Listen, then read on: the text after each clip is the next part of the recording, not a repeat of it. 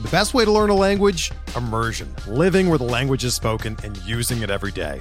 But if that's not in the cards this year, you can still learn a language the second best way, and that's with Babbel. Be a better you in 2024 with Babbel, the science-backed language learning app that actually works. Don't pay hundreds of dollars for private tutors or waste hours on apps that don't really help you speak the language. Babbel's quick 10-minute lessons are handcrafted by over 200 language experts and help you start speaking a new language in as little as 3 weeks. Babbel's designed by real people for real conversations, and their tips and tools are approachable, accessible, rooted in real-life situations, and delivered with conversation-based teaching, so you're ready to practice what you've learned in the real world. Here's a special limited-time deal for our listeners. Right now, get up to 60% off your Babbel subscription at babbel.com/Blue Wire. That's 60% off at babbel.com/Blue Wire, spelled BABBEL.com/Blue Wire. Rules and restrictions apply.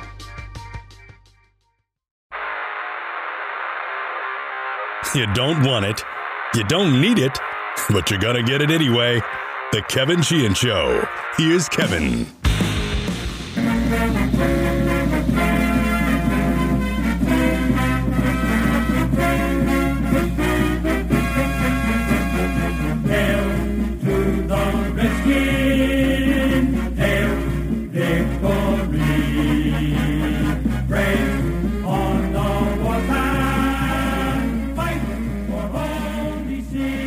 That was the old song. On August 13th, you will hear the new song. I'm pretty sure that wasn't the first song that I was exposed to as a child, but I would bet you it was in the first 10 or 15 that I was exposed to as a toddler. Hail to the Redskins, the old song. The new song debuts, according to a press release that went out this morning from the team, on August 13th at home in the preseason opener against Carolina at FedEx Field. That will also be the first game day performance for the Commanders marching band. I like the old song. Who knows? Maybe I'll like the new song. Remember Michael Jackson and the 25-year anniversary of Motown, which was probably in the mid-'80s? It was a primetime television special, and he came out with his brothers, and they did all the Jackson 5 hits in a medley. And then Michael Jackson said goodbye to his brothers, and he said, "Those were the old songs, but I also like the new songs." And then he played Billie Jean. Maybe that's what we're getting here on August 13th. The debut of the new fight song, 1 p.m. kickoff on August 13th against the Panthers. How many people are going to be at FedEx Field for a preseason game in the middle of a Saturday afternoon in mid-August? I don't know. Look, this was part of the team's announcement of game themes for what they're calling its inaugural season. It feels like an inaugural season, but really what they're talking about is the inaugural season of the Commanders, the new name, the new uniforms, the new brand, the new fight song. And for all 10 of its home games this year, it has a theme and a corresponding event or a corresponding ask. Now, before I go through some of these, I want to be really clear. I'm not being critical of this. It seems very small market-ish. Some of it does. But I understand the position that they are in. Jason Wright and his team has essentially a mandate to create a stronger business that is losing resilient, as he's told me before, meaning they can't worry about whether or not the team wins or loses. The team is in, as I've mentioned many times before, they are in customer acquisition mode. It's like it's a new business for them. They're like launching a new retail restaurant, and they got to get the word out that they play NFL football in a stadium that's not that far from D.C., and they play some really good teams. They play the Cowboys, they play the Giants, they play the Eagles. They've got to market themselves. I'm exaggerating here a little bit, but I want to be clear. When I start talking about some of these things, I get what they're trying to do. It's not what most NFL markets and teams have to do. But this one has to gain more customers. They are in the customer acquisition business, something most NFL teams are not in, and for many, many years, Washington wasn't either. But they are. And because of that, they've got themes, kind of collegiate-like, small market-like, for all of their home games. They have the debut of the fight song as a theme titled Play Football in the preseason opener against Carolina. Week 1 is Commanders Kickoff. There's a pregame 9/11 tribute because the game is on 9/11. And at halftime, they're going to pay tribute to iconic legends from the 50s, 60s, and 1970s rosters. I'll skip ahead. I'm not going to read every single one. Week 7 against Green Bay is the alumni homecoming weekend. I don't like it being called homecoming weekend. It should just be called alumni weekend. That would be the advice that I would have given. They're going to pay tribute to each of the 5 World Championship teams during that game, either pregame or halftime, I am assuming. Then in week 9, home game against Kirk Cousins and the Minnesota Vikings. This is the first of 2 color-coded games. This is going to be a blackout game. Fans are encouraged to dress in all black for the home game against the Vikings. I would assume the team will be in their black uniforms for that game as well. There's also a whiteout game that comes in the final week of the season, home game, home finale. The theme is We Want Dallas, and it is a whiteout game. Fans are encouraged to dress in all white for that game. Let's hope it's a meaningful game with mostly Washington fans, because it may be hard to get the Cowboy fans to dress in all white. There's a recognition of the Hogs game in Week 17 against the Browns. That game will also include the unveiling of a new mascot. The team is going to have a mascot. Details on the season-long fan engagement program to help select the mascot will be announced later on this summer, but the unveiling of that new mascot comes in the next to last home game, Week 17 against the Browns. And then there is this. On November 27th, home game against the Atlanta Falcons. It's going to include, the theme is Season of Giving. Okay, we're Thanksgiving weekend, a couple of days after Thanksgiving, that particular Sunday against Atlanta. There's a Toys for Tots toy drive. And then part of that Week 12 home game against Atlanta will include the debut of a permanent installation at FedEx Field for Sean Taylor. I told you guys, last fall, they're not going to stop on the Sean Taylor stuff. The Sean Taylor stuff is their go-to. Even though they butchered it the first time, this is Dan's go-to. This is his guy. This was his moment as an owner. He's really had 2 of them, the hiring of Joe Gibbs and the way the team responded and handled that particular tragic week. Now, when I read debut of a permanent installation, I am thinking statue.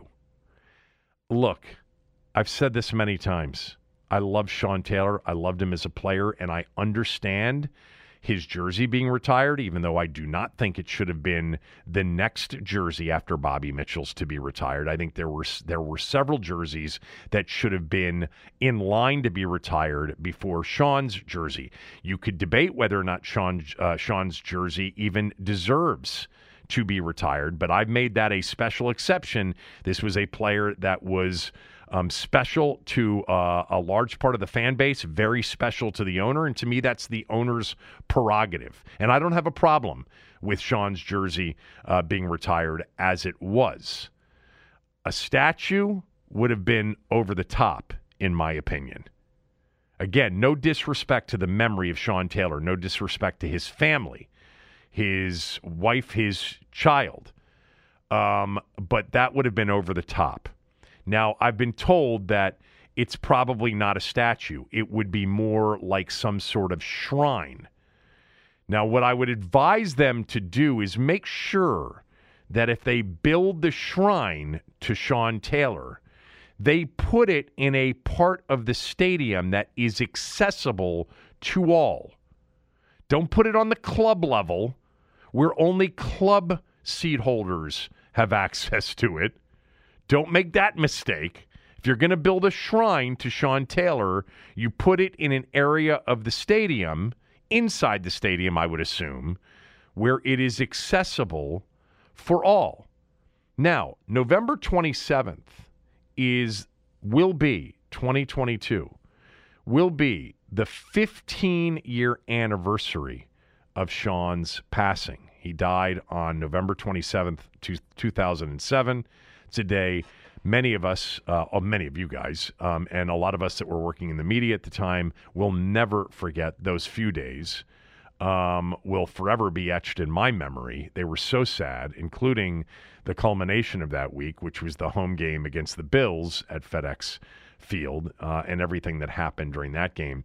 But I don't know, to unveil this shrine on the anniversary of his death, I'm not going to comment on that. I just hope that whatever they do, it's first rate, and that it's accessible to all, and that if they do some sort of ceremony to introduce this permanent installation, whatever it is, I hope that they do it with class and just a lot better than what they did last fall in the jersey retirement situation that particular day. Anyway, look, they have to figure out ways to get people to games. You know, these blackouts and whiteout games, they appeal to young people. And this is who they are trying to attract. You know who else they appeal to?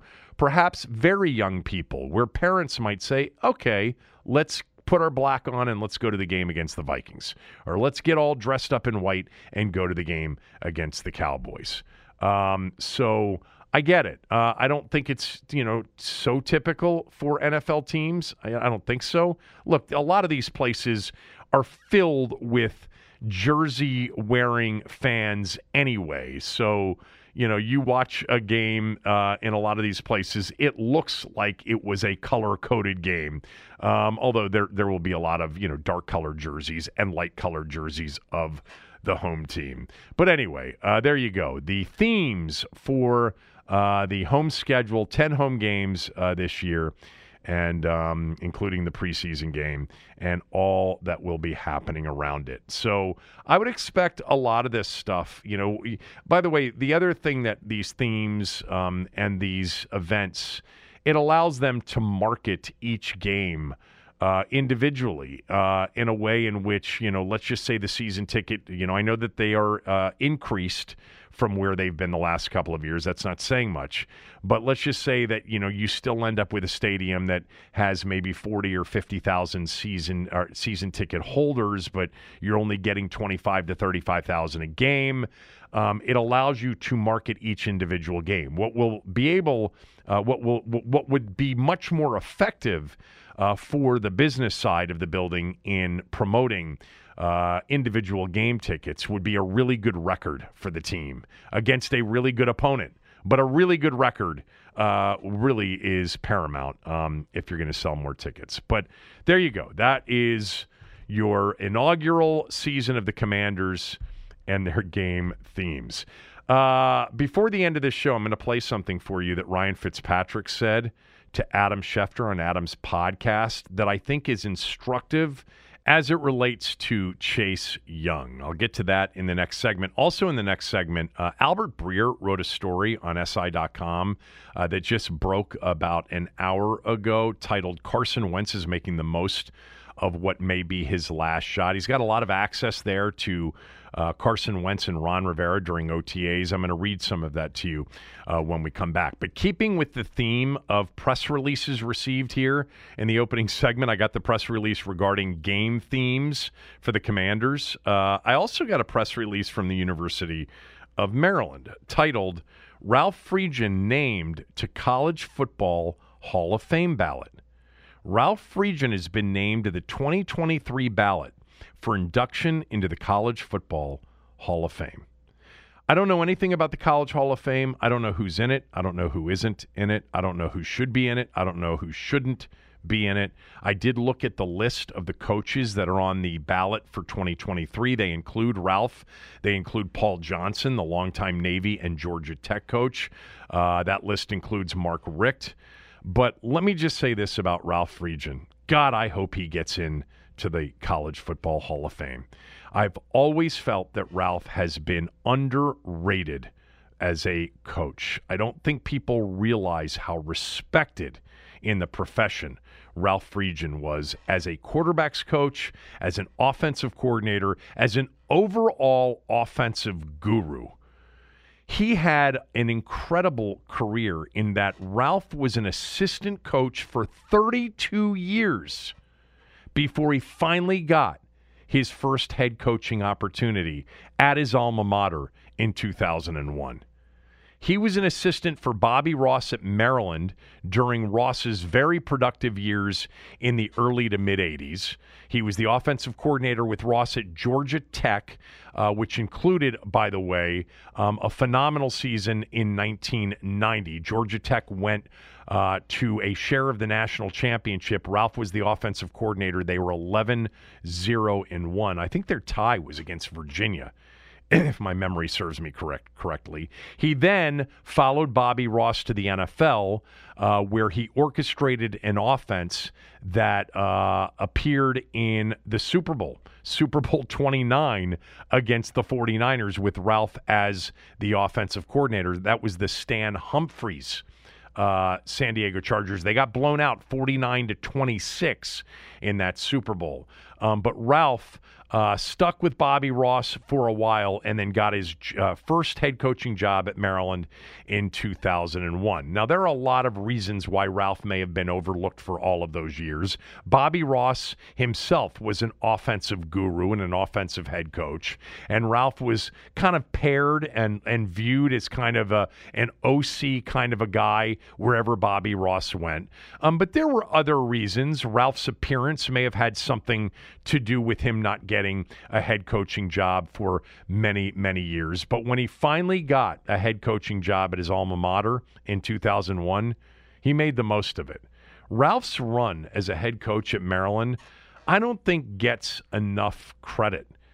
In my lifetime, Jerry Claiborne and Bobby Ross are the two coaches that led Maryland to success, to ACC championships. In Jerry Claiborne's case, Maryland played nearly for an undefeated season. They lost the Cotton Bowl to the University of Houston in the 76 season. They went undefeated. It was the one season, by the way, they didn't play Penn State. Bobby Ross won ACC titles at Maryland in the early to mid-'80s. But Ralph Friedgen had a 10-year run at Maryland. He went 75-50 as the head coach at Maryland. I understand it was in the ACC.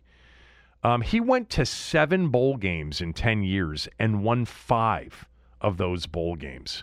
He had but just one awful season out of the 10 as a head coach. They went 2-10 in 2009, and then he followed it up with an ACC Coach of the Year season and a 9-4 season in 2010.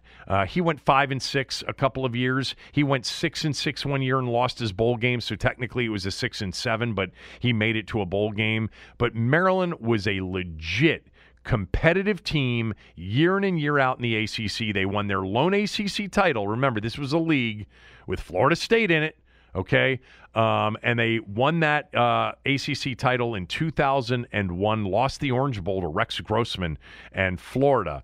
But Ralph was a hell of a coach, and what Ralph was and will always be talked about in coaching circles is he was a feared offensive guru.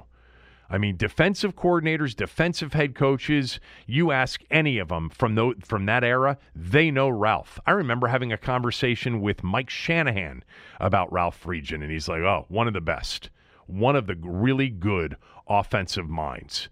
Ralph Friedgen was a really, really good, borderline great college coach for a long period of time, not just as a head coach. You don't get into the Hall of Fame, I don't think, for being an assistant coach in college football, as far as I know.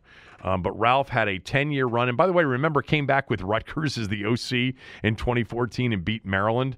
I hope Ralph gets in, and I hope he's well. I know he was honored recently by the Touchdown Club, by Steve Beck and the Touchdown Club.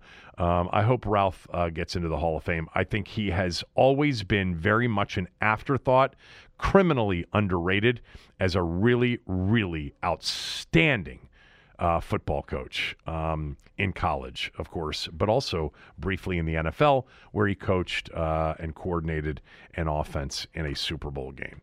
All right, when we come back, I want you to hear something that Ryan Fitzpatrick told Adam Schefter on his podcast, and what Albert Breer wrote about Carson Wentz and the way he is adapting to his new environment here in D.C. We'll get to that right after these words from a few of our sponsors. We're driven by the search for better. But when it comes to hiring, the best way to search for a candidate isn't to search at all. Don't search, match with Indeed. Indeed is your matching and hiring platform with over 350 million global monthly visitors, according to Indeed data, and a matching engine that helps you find quality candidates fast. Ditch the busy work. Use Indeed for scheduling, screening, and messaging so you can connect with candidates faster. Leveraging over 140 million qualifications and preferences every day, Indeed's matching engine is constantly learning from your preferences, so the more you use Indeed, the better it gets. Join more than 3.5 million businesses worldwide that use Indeed to hire great talent fast. And listeners of this show will get a $75 sponsored job credit to get your jobs more visibility at Indeed.com/Blue Wire. Just go to Indeed.com/Blue Wire right now and support our show by saying that you heard about Indeed on this podcast. That's Indeed.com/Blue Wire. Terms and conditions apply. Need to hire? You need Indeed. Another day is here, and you're ready for it. What to wear? Check. Breakfast, lunch, and dinner? Check. Planning for what's next and how to save for it? That's where Bank of America can help. For your financial to-dos, Bank of America has experts ready to help get you closer to your goals. Get started at one of our local financial centers or 24/7 in our mobile banking app. Find a location near you at bankofamerica.com/talktous. What would you like the power to do? Mobile banking requires downloading the app and is only available for select devices. Message and data rates may apply. Bank of America NA, member FDIC. Don't forget to rate us and review us, especially on Apple. I know most of you listen on Apple, but wherever you can rate us and review us, do it. 5 stars, quick 1 to 2 sentence review on Apple is a big help. This from Captain_Colonel. Ashburned is the title of his review. If I ever want to be ashburned in May and early June, this is the place to be. Please, more talk about Carson Wentz throwing a gorgeous fade to Cam Sims in OTAs. 5 stars for you. Thank you very much for the review. We don't do a lot of breaking down OTA throws. That'll happen again this Wednesday in the third day of the third session of OTAs, because that is a media day this Wednesday. And look, I don't blame many of the people that I call friends, not just professional friends, but personal friends that cover the team on a daily basis as beat reporters. There is clearly, an audience for the hype of OTAs and the detail, the blow-by-blow of OTA days. That's not really, as I know, Captain/Colonel knows this. It's not really what this podcast is about. I really don't take much stock in anything that's coming out of OTAs in terms of the play on the field. Now, I think sometimes you can learn a lot from listening to people talk, coaches talk in particular, and really the only news typically out of this thing is bad news, injury news, and we hope that none of that happens. Speaking of injuries, Ryan Fitzpatrick retired officially, I think, over the weekend, and he was on the Adam Schefter podcast, which I listened to this morning. And I like Ryan Fitzpatrick. I think he's interesting. I think he's smart.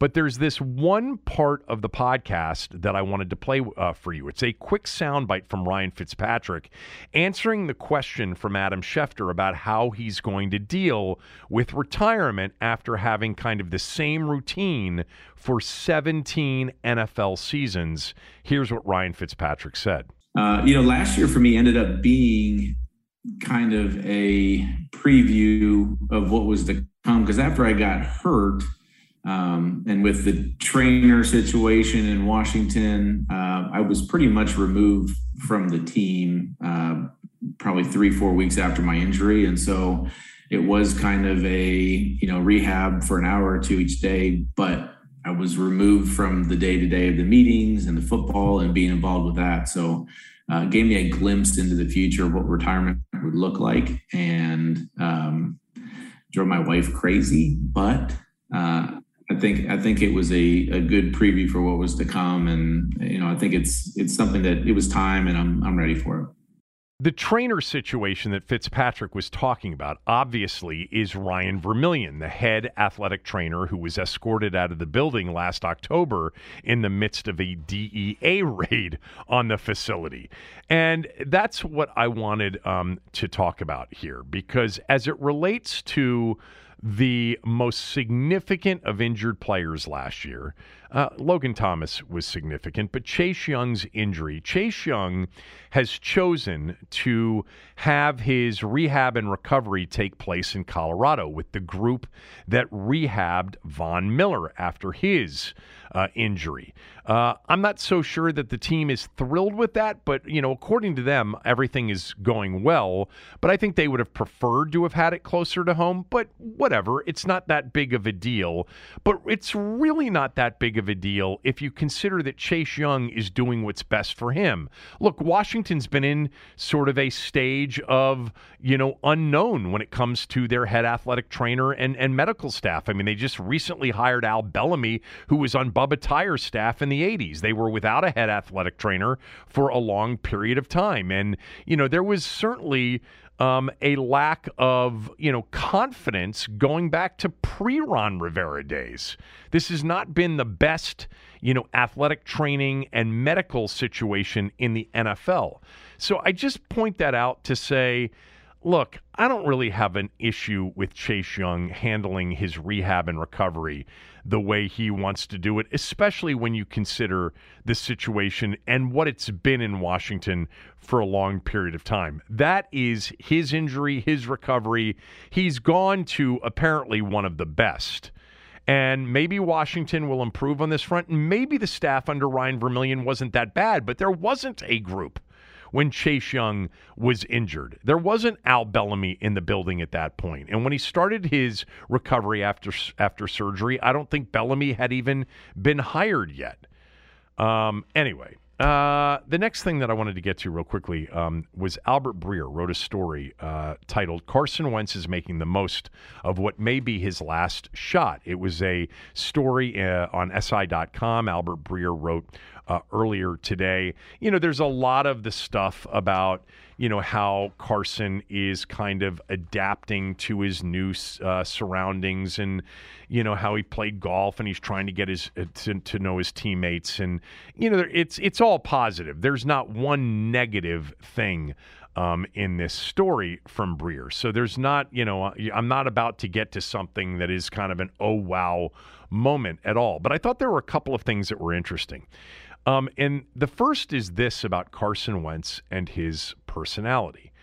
Carson Wentz obviously has been criticized, kind of over the top criticized by the owner of the Indianapolis Colts, and through various articles that have been written now stemming from his time in Philadelphia and in Indianapolis.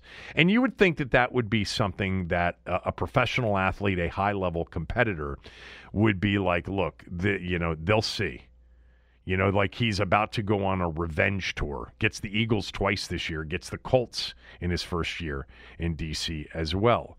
But Albert Breer wrote the following about kind of his mindset heading into this all-important year for him. He wrote, How he's approaching this is much different than you might expect. So many quarterbacks and players who have been in Wentz's spot before find motivation in slights and vow to play with the proverbial chip on their shoulder. And for some, that really works, with the doubt of others fueling resurgent play. Wentz, for his part, won't knock others for that, and he certainly felt it from those who gave up on him. It's just not him to use that the way other players would. Rivera said, quote, "I don't think he's scarred that much. Did it hurt? I'm sure it did. But I also think because he's a young man of faith that he looks at it as part of a plan," closed quote. Wentz said, quote, "There's for sure a human side, the I want to prove people wrong side. But it's what Coach said, being a man of God, a man of faith. This is a blessing. Playing this game is a blessing. It might not have gone the last couple of years the way I saw it in my head, but to know that I'm still healthy, I'm still playing the game I love, and have an incredible family that supports me. And I come home and my wife and daughters, they don't care if I threw five touchdowns or 5 picks. It doesn't matter to them. It's a blessing. Just knowing there's a purpose and a plan in place. And for me to just, because of my faith, go out and play freely and have fun and enjoy it for as long as I can, the rest should take care of itself." Closed quote. I think this is interesting with every athlete that is super, super religious and, men or women of faith. They very much internalize the negative, portions of their career as part of God's plan. And Wentz says, "I'm not in the business of trying to prove people wrong. There's a human side, but, that's not me." That's what Breer writes. This is just part of the plan. You know who else I have heard say that over and over and over again? Every single time he has a bad moment or his team has a bad moment is one of my recent favorite quarterbacks, Kirk Cousins. He never blames anybody. He never talks about revenge or proving people wrong, ever. Never talks about that. Now, we have the moments of you like that. But in Minnesota anyway, with all of the criticism, and again, he has polarized that fan base in the same way he's polarized this one. There's never this chip. I don't sense there is. I don't know if that's a good thing or a bad thing. Playing with that chip, playing with revenge in mind and as a motivation, I guess can be effective, but only to a certain point.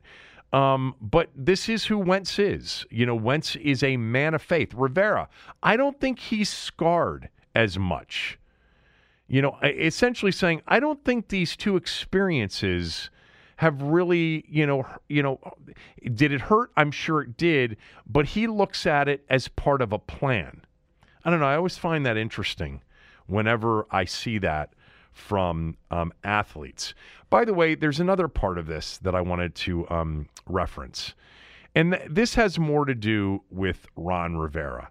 You've heard in the past the Carolina players that really loved playing for Ron Rivera. They were very upset when he got fired back in 2019. You've heard it here, too, from people. I think the players do respect Ron Rivera. I think Ron Rivera's taken on a different role in this organization than maybe he had in Carolina, where he was strictly the head coach, coach-centric. I think he's taken on maybe more of a CEO role in Washington than maybe he had in Carolina. And I don't know if that was the intent. Maybe the cancer scare, sort of prompted that when he was out a lot. I don't know why that is, but I think his role, and I think I asked him about this at one point during the season on the radio show. I think he admitted that, he's a different kind of coach here than he was at Carolina. But one thing that is true about Rivera is Rivera really tries to be very good to his players. He tries to create this family atmosphere. Ron Rivera knew, Albert Breer wrote, that Carson Wentz was probably going to be floored by the trade from Indianapolis. And Ron Rivera wanted to be there the moment, basically this trade was made.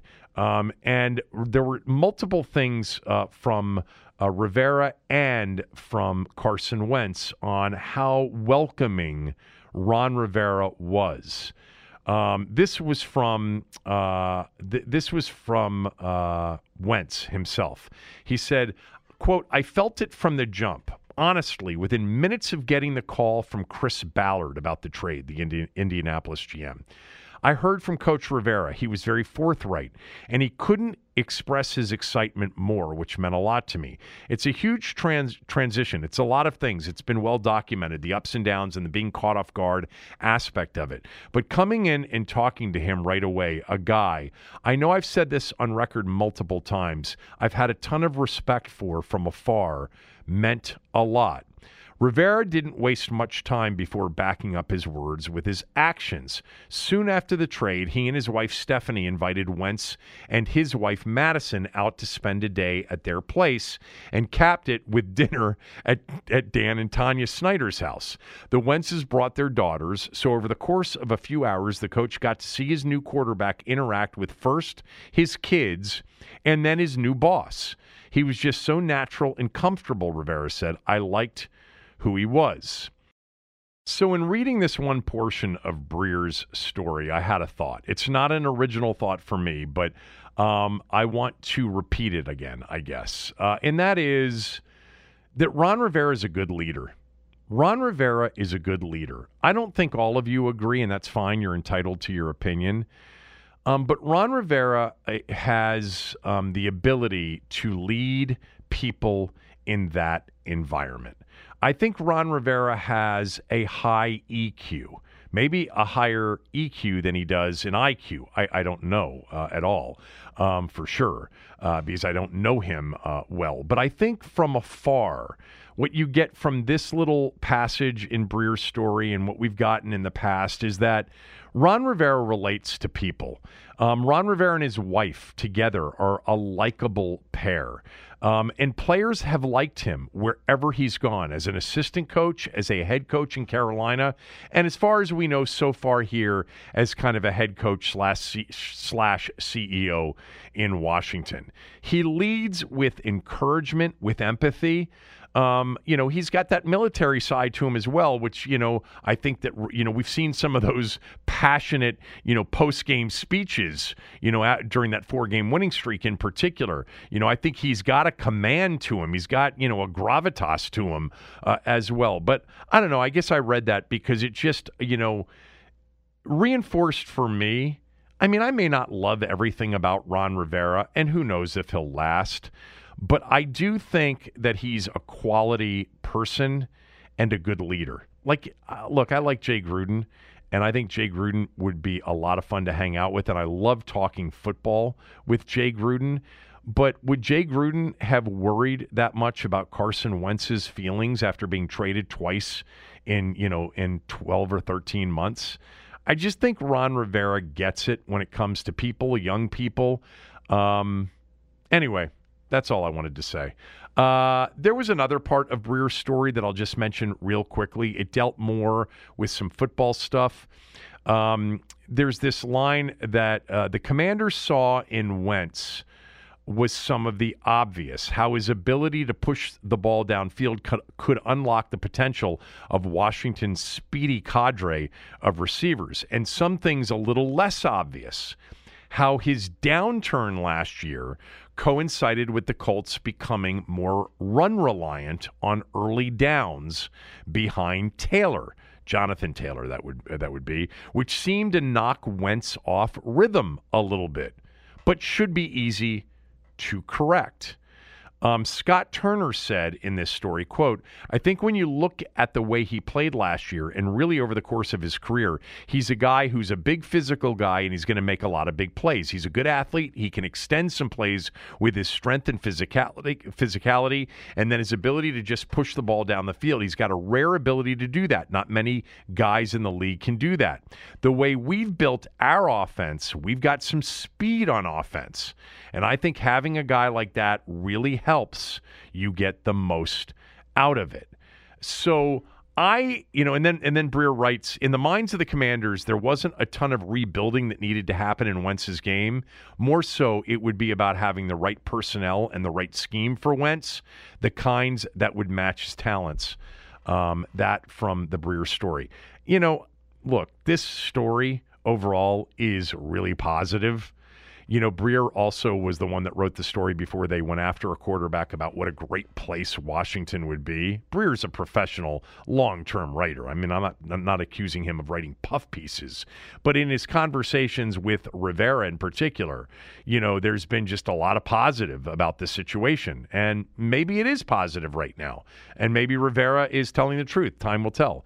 But the point here is that there's a lot of, kind of getting the word out that the situation just wasn't right in Indianapolis.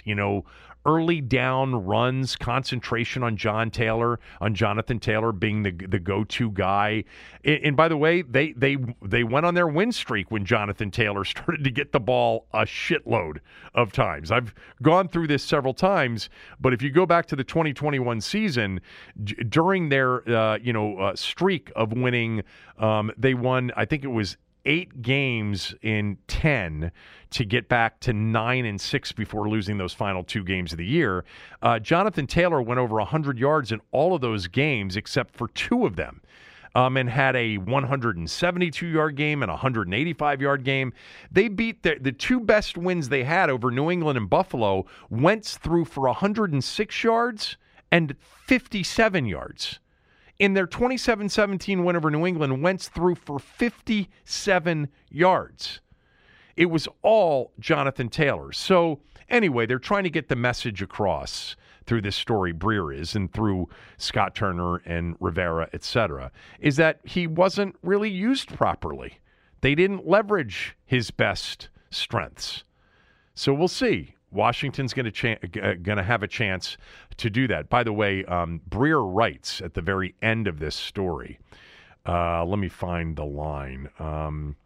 He said there's a lot riding on Wentz's 2022, really for everyone in Washington. Yeah, this is a referendum year for Rivera in Washington.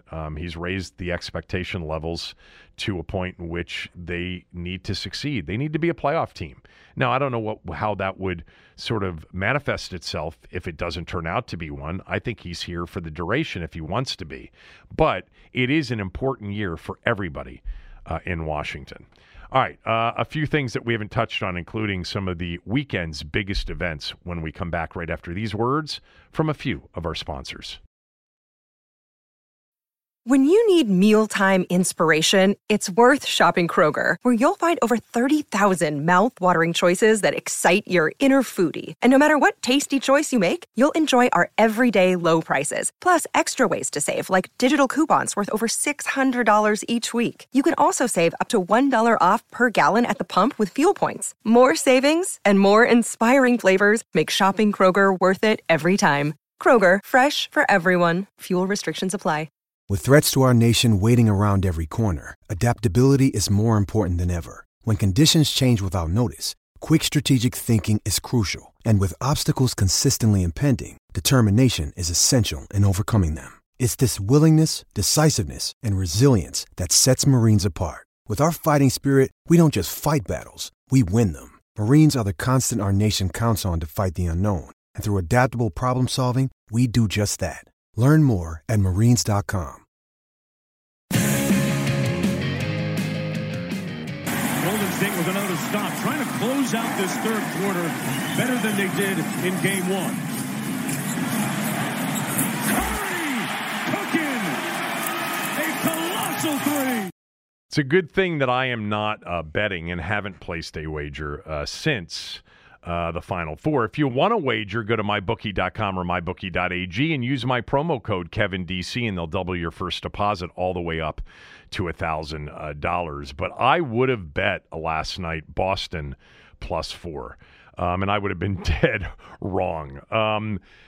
There are a couple of things that stood out for me in the 107-88 win for Golden State last night to even up the NBA Finals at a game apiece. Number one was this. I thought it was one of the better Steph Curry games defensively that I've ever watched. I don't know that I've ever said, wow, Steph was great on defense.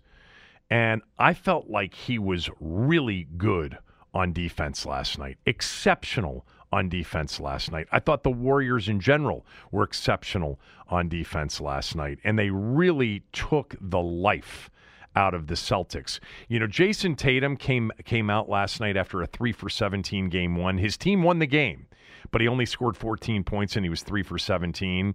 And he was hunting shots too much, I thought, even though he was knocking down a bunch of them in what was a thrilling first quarter. Ended up with 28, but none of the players, I mean, that game was over at the end of three quarters, courtesy of Jordan Poole's back threes. He hit the near half court shot at the buzzer, but also in a 2-for-1 situation, made one from about 30 feet on the possession before. But, yeah, Tatum had 28 in the game, and he's a great player, but he looked hurt. He looked tired. Boston looked tired. They got 2 points combined from Marcus Smart and Al Horford. All right, that is, after in game one getting a combined 44 from those two players. Jaylen Brown really had it going well early in the game. Al Horford looked like he was 75 years old last night. I mean, he was horrendous, looked out of place. Rarely do you say that about anybody on an NBA floor, especially a guy that had 26 in game one. He looked like a guy that was playing at your health club on a Saturday morning with a bunch of old men. It was awful to watch. Hopefully he'll be rested when they get back to Boston. Curry was great. Klay Thompson continues to struggle. He just doesn't look right. He's a catch-and-shoot guy, and he's being forced to put the ball on the floor a lot. I think that's part of the problem. He was 4 for 19 in the game last night. But overall, I thought, Golden State's defense was just tremendous, and Steph Curry's defense, tremendous.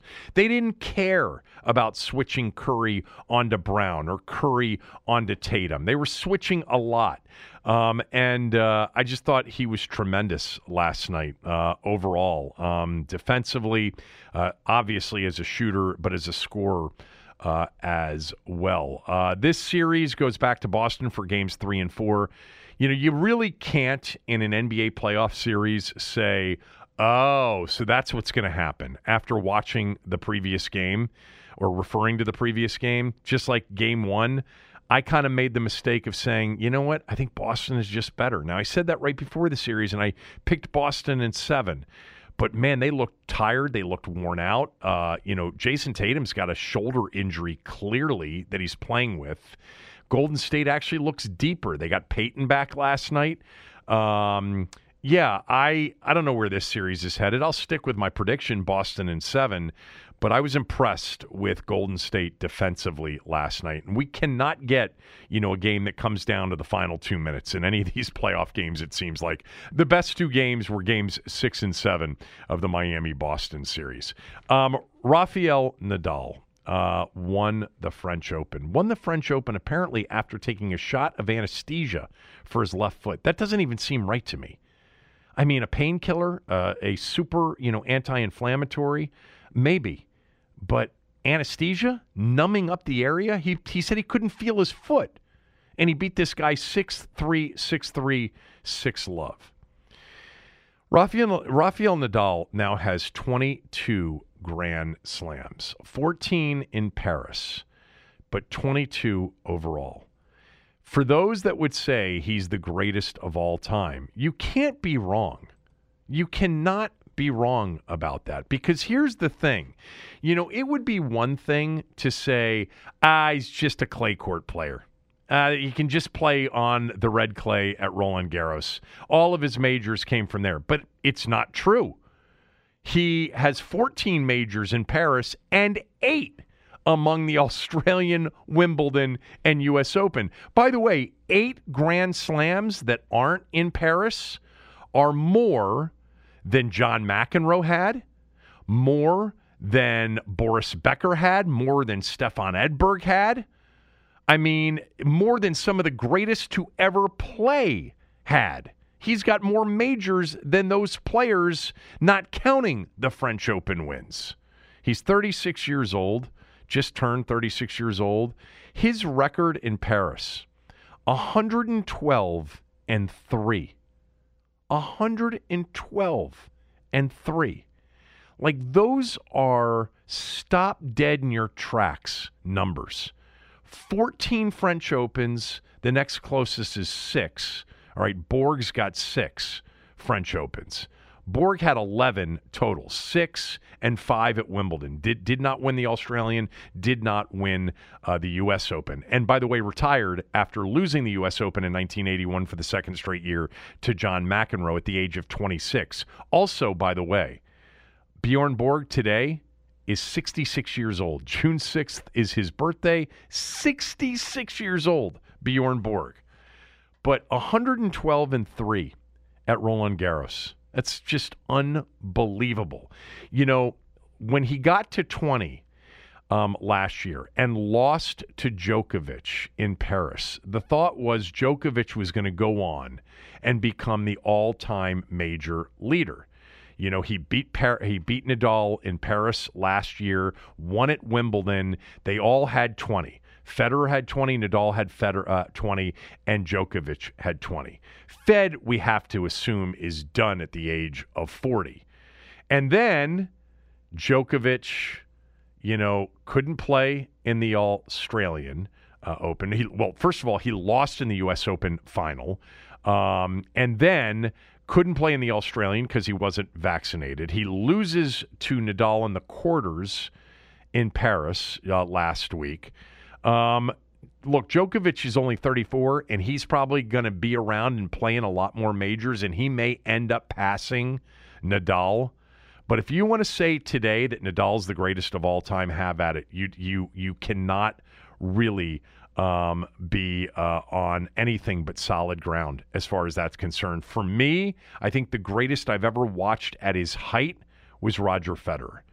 But I understand the argument for Nadal. I do. And if he can get that foot worked out by Wimbledon, he might be a threat there, and then at the U.S. Open in September. We are watching, as I've pointed out many times, the greatest in the history of tennis. I mean, these three guys combining for 62 Grand Slams. So, you know, as much as I love the era of McEnroe and Connors and Borg and Lendl and Becker and Edberg and Wilander, et cetera, you know, then kind of moving into the Sampras, Courier, Agassi era. We've kind of missed it as American tennis fans because we're not nearly the fans we used to be. Most of us aren't. The sport isn't super popular in the U.S., but we've missed the greatest run of men's tennis players. And by the way, the greatest run of female tennis players led by Serena as well. Although I think Everett Navratilova, that era, you could claim is a better era.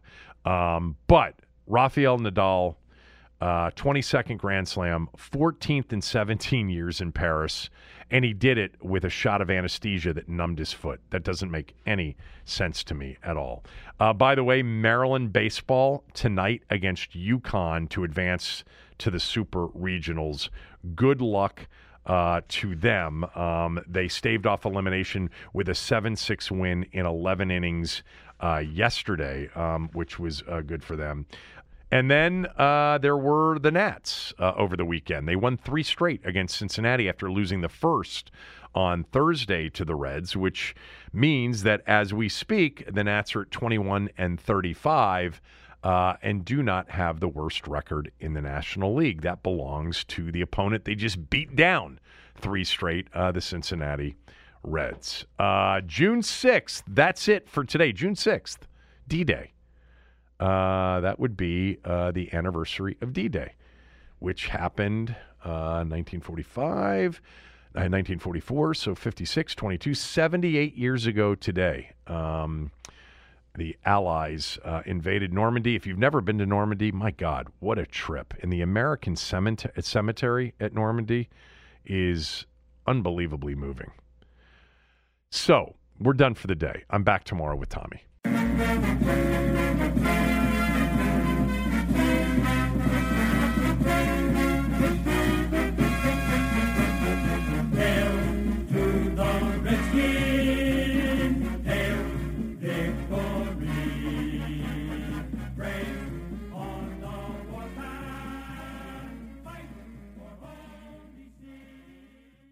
Everyone is talking about magnesium. It's all you hear about. But why? What do we know about magnesium? Well, magnesium is the number one mineral that 75% of Americans are deficient in. If you are a woman over 35, magnesium will help you rediscover balance, energy, and vitality. Magnesium supports more than 300 enzymatic reactions in your body, including those involved in hormonal balance. From functional medicine doctors to mental well-being and female hormone experts, we all know that magnesium is the one mineral to improve all aspects of well-being and health. But which one? Magnesium Breakthrough from Bioptimizers, the trusted choice recommended by leading experts with 7 best-absorbed forms of magnesium to ensure your body receives the support it needs for overall well-being. Go to bioptimizers.com/balance today and use code BALANCE10 for 10% off. Support your journey to wellness at bioptimizers.com/balance. Magnesium Breakthrough from Bioptimizers, your foundation to optimal health and vitality.